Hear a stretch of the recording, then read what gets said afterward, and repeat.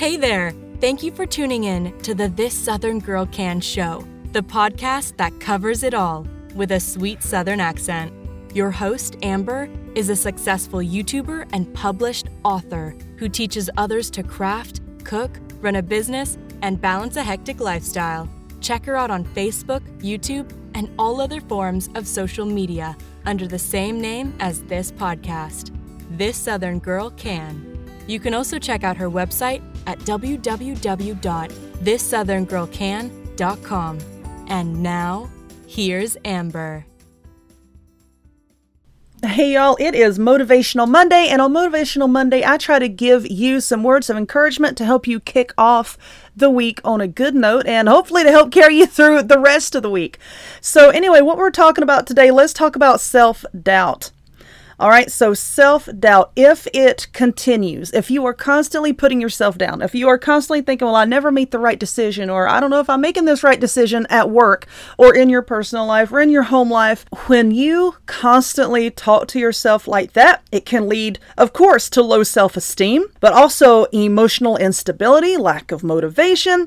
You can drag yourself down into a depression. You can actually give yourself anxiety. And in the future, you're going to have even more difficulty in making decisions because you think that no matter what you say or do, it's going to be wrong. On top of having the self-doubt, it can also lead into something called imposter syndrome. So what is imposter syndrome? Well, it usually goes right along with self-doubt, and it is described by psychologists as sort of feeling like a fraud. You know, no matter how many achievements you have accomplished, you might kind of feel like a fraud. You're limiting yourself, even though you may have a good position at work, even though you may have friends and family and followers, telling you that you're doing this awesome thing, that you are good, that you are respected, and maybe you've even received some sort of recognition for your work. You may feel like you're not qualified enough or that you're not even doing a good enough job. And I see this online all the time, and it's a terrible thing. It's a terrible, terrible thing. I see all these people out here with these wonderful websites, these wonderful, let's use podcasts for an example, or, they're doing such a good job at work, and yet they're constantly bashing themselves. And I'm not just limiting this to work. I mean, it can happen in relationships and friendships if you're a parent. You might be saying to yourself, well, what if I'm not doing a good enough job as a parent? What if my kids hate me? What if I'm not giving them enough? What if I'm giving them too much? What if I'm doing this or that? Anything like that, anything that causes you to constantly have these negative thoughts rolling around in your head, instills all of this self-doubt and is going to make your life miserable. And I understand because I've been there. I'm still there sometimes. We're all human. And as humans, we all experience this.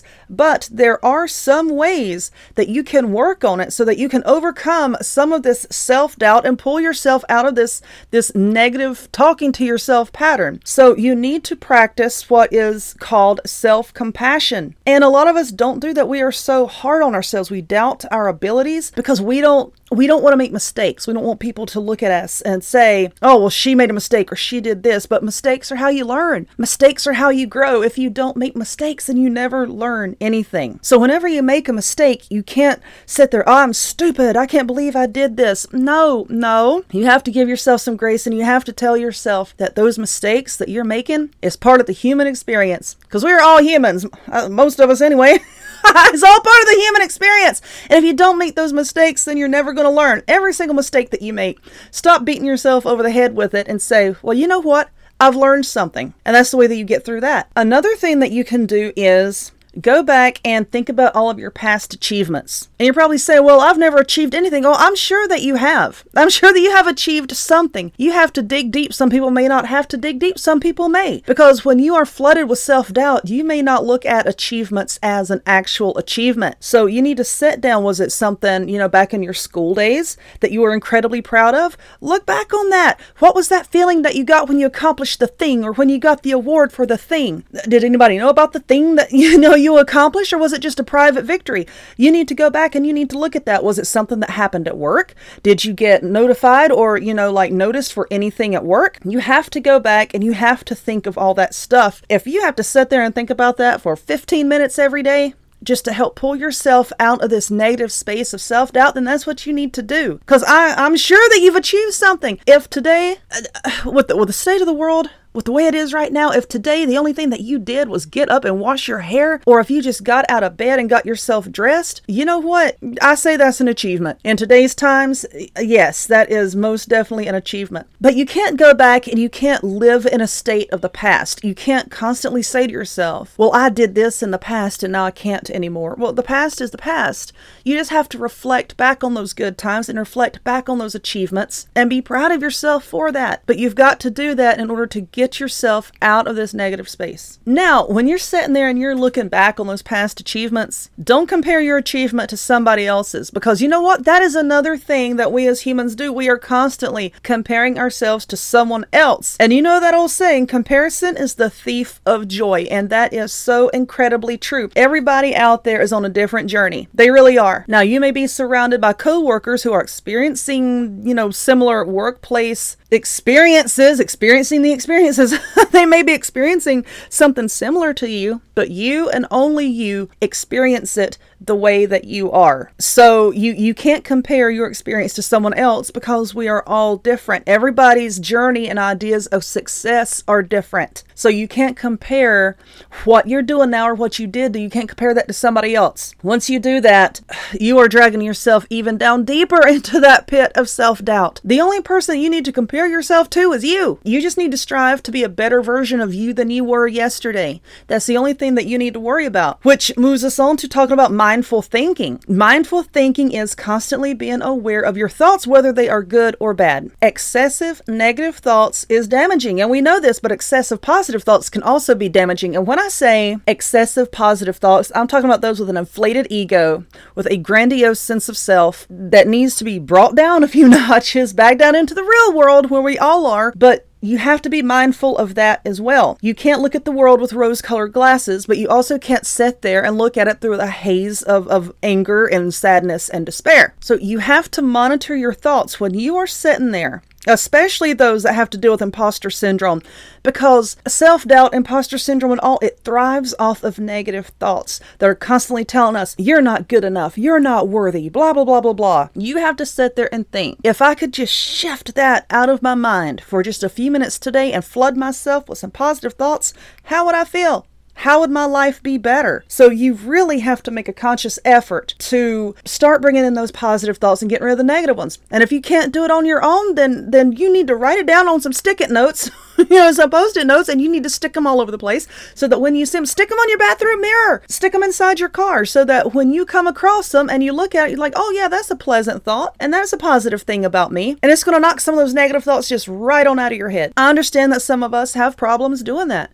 We really do, which is my next point of you need to spend time with supportive people. I'm not talking about people that you're in competition with. Now, your coworkers, they're your coworkers, okay? When I say that you need to spend time with supportive people, I'm talking about people outside of the workplace. I'm talking about people that you are not in your mind, that you're in competition with. You need to find people that can empathize with what you're going through, that you can open yourself up to and talk to. So when you are feeling that self-doubt, just open up to them and tell them about it, and they are going to start flooding you with all the good things about yourself. And if you have some really good friends and a really good support system, they're going to have you believing in yourself. Whereas if you were on your own, you wouldn't. And it's very important. It's very important, but you also have to be able to find validation within yourself and not have to go to outside sources to get it. I'm not saying to not talk to people to get validation from them, because we all need that, but that should not be your number one source of trying to make yourself see the positive things about you and your surroundings. You need to start feeling validation from within yourself. Okay? You have to have faith in yourself, because there's going to be a time where you feel like nobody on this planet has faith in you but you. Believe me, I know. I was there for quite a while. I felt like nobody on this earth had faith in me but me. And if I hadn't listened to that small, still voice telling me, you've got this, you can do it, I wouldn't be where I am now. And I wouldn't be sitting here talking to you, trying to help you. So you have to sit there. You have to recognize your own strengths. We all have them. You might not think that you have strengths, but that's just that self-doubt creeping in. We all have strengths. We all have them. You need to dig inside yourself and you need to find them. Okay? So I guess the last thing that I really want to tell you, this is more of advice than it is, just talking. you need to keep a journal. And I know that this is redundant, it's cliched. Everybody says to keep a journal. Journaling is one of the most therapeutic exercises to practice when it comes down to self-doubt, imposter syndrome, and everything like that. Writing down is a release. It's such a good release. Write down your concerns. Write down what made you angry that day. Write down what made you happy that day. And then I don't want you to close that journal until you have written down 3 things that you like about yourself, or 3 things that you're good at, or 3 things that you're proud of. You need to write that down. Okay? Because when you do that, and then you go back and you review, that is going to eventually and gradually help you to overcome all this self-doubt. And it is going to help you in many different areas of life. So anyway, I hope that this helps somebody out there. I hope it gives you something to think about this week. I hope it makes your week a little bit better. I can't wait to talk to y'all next time. Bye! You've been listening to the This Southern Girl Can show. If you enjoyed this podcast, don't forget to follow so you'll be notified of upcoming episodes. Take care, and we'll see you next time.